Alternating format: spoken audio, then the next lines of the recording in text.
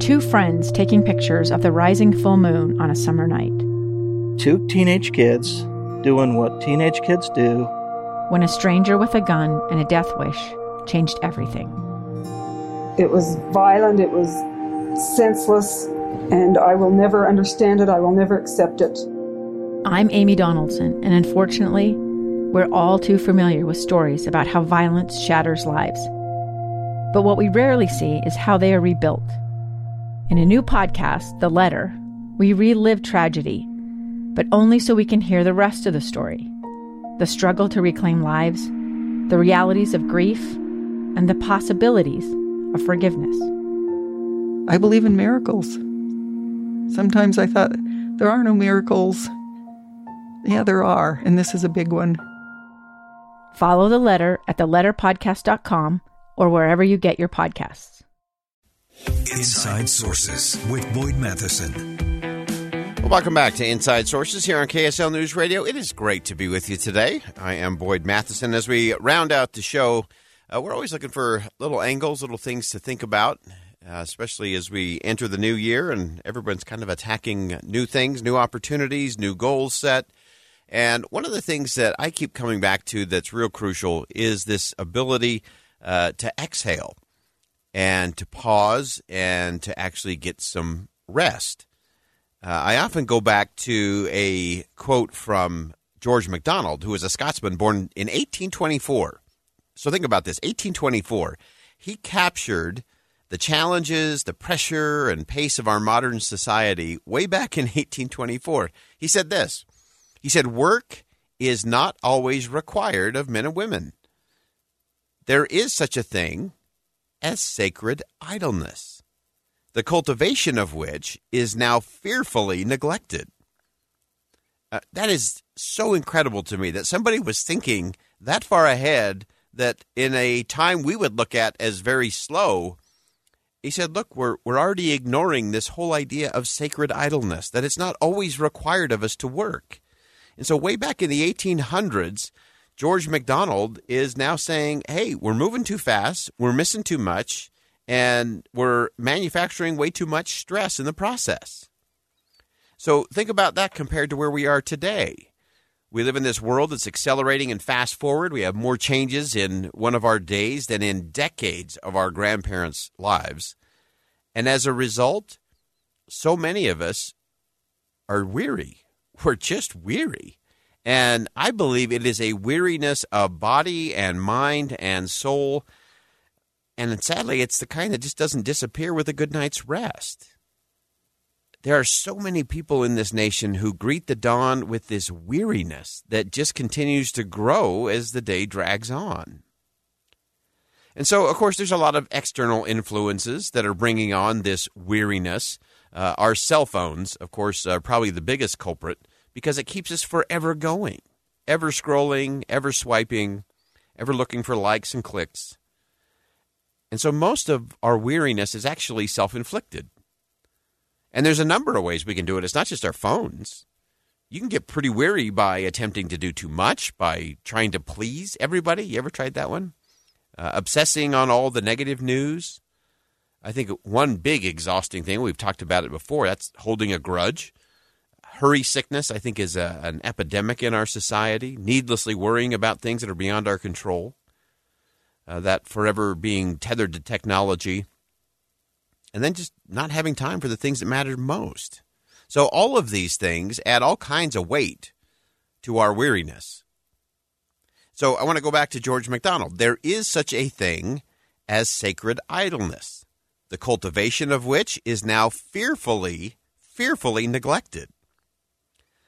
So George MacDonald knew that this sacred idleness was being neglected and that it was the key to overcoming the weariness of a very worn-out world. Now, I want to be very, very clear here about what sacred idleness is not. Sacred idleness is not a way to justify self-indulgence or laziness or narcissism. Sacred idleness is not about just escaping reality, mindlessly watching TV, sleeping all day, surfing social media forever, or just having a justification for doing what feels good. So I think the key to all of this is the focus on the sacred, the things that renew, that rejuvenate, that restore. And I would also note that it's not necessarily equated to things that are of a religious nature, although it can be. It is for me. So it's important that this word sacred is defined as something highly valued, something set aside or set apart for a specific purpose. Sacred idleness. If you think about it in the context of a parent has a sacred fund for their child's college education that was saved through their hard work, their sacrifice. That's a good example. Or just time set aside for loved ones can be sacred time.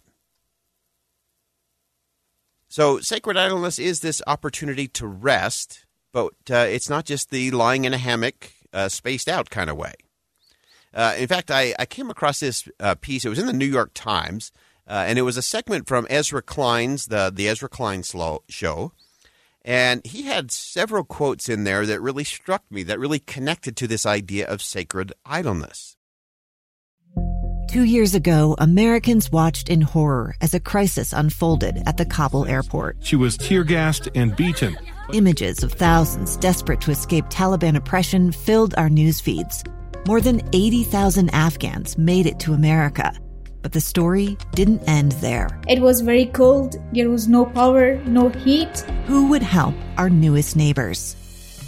I'm Andrea Smartin. In Stranger Becomes Neighbor, you'll hear the stories of some remarkable refugees who left their homes and their dreams behind, only to start over from zero. Their only possession was 3 blankets. And you'll meet Americans who stepped up to help them. You want me to come when you deliver your baby.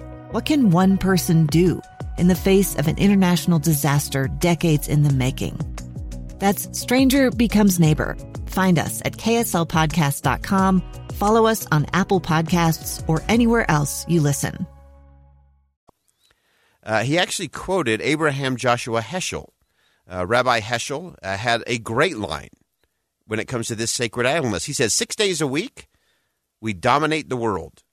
And the 7th day, we try to dominate the self.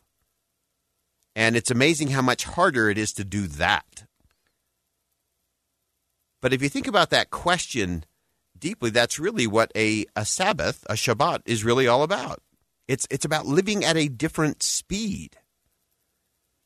And I want to be real clear here, and this is something that Klein pointed out in his piece. He said often we use this metaphor for rest. We talk about it in terms of recharging.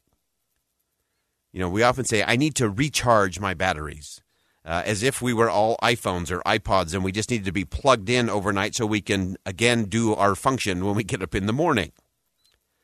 And Heschel understood this. He says, no, we're not. We're not just this thing to be recharged. Rabbi Heschel said it this way. He said, man is not a beast of burden, and the Sabbath is not for the purpose of enhancing the efficiency of his work. So what he was saying is, you're not an iPhone. You're not just to recharge so you can go back and do more work. That's not what it's for.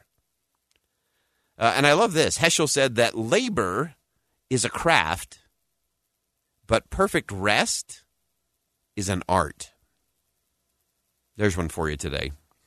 Labor is a craft. So what we do in our jobs, what we do when we enter the workforce, what we do during our day, the things that we have to get done, that kind of labor is a craft.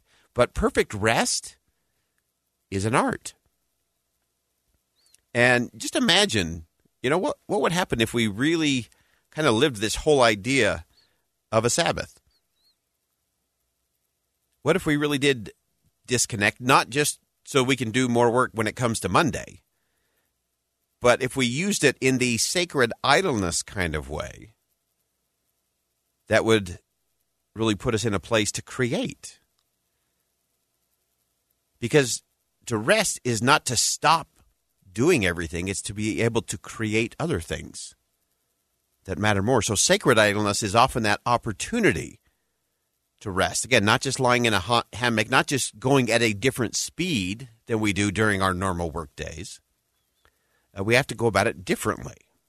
There's a really interesting New Testament. We've gone Old Testament. Now let's go New Testament. Really interesting New Testament reference to all of this. And Jesus is talking to the apostles who have been out doing all of this work, and they came back and reported in. And this is what it says. It says, "And he said unto them, Come ye yourselves apart into a desert place and rest. Rest a while. For there were many coming and going, and they had no leisure so much as to eat." So they had no sacred idleness. They had no opportunity. I love that it's leisure. I don't think they were talking about putting your feet up or being out on a hammock somewhere. And so we do need that time where we can actually recreate. I think that's where we often get mixed up. We talk about recreation. We should really focus that on recreation, because I think that's very different. And to me, it's all about changing not just the speed, but changing the focus.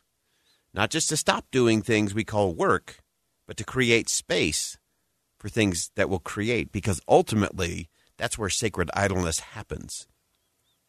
So I think George MacDonald, way back in 1824, he got it right. That all of this work, all of this pressing and stressing are not always required. There is such a thing as sacred idleness. And as Rabbi Heschel said, labor is a craft, but perfect rest is an art. Check it out today. I'm Boyd Matheson. Thanks for joining us on Inside Sources. And as always, as you go out into the world today, make sure you see something that inspires, say something that uplifts, and do something that makes a difference.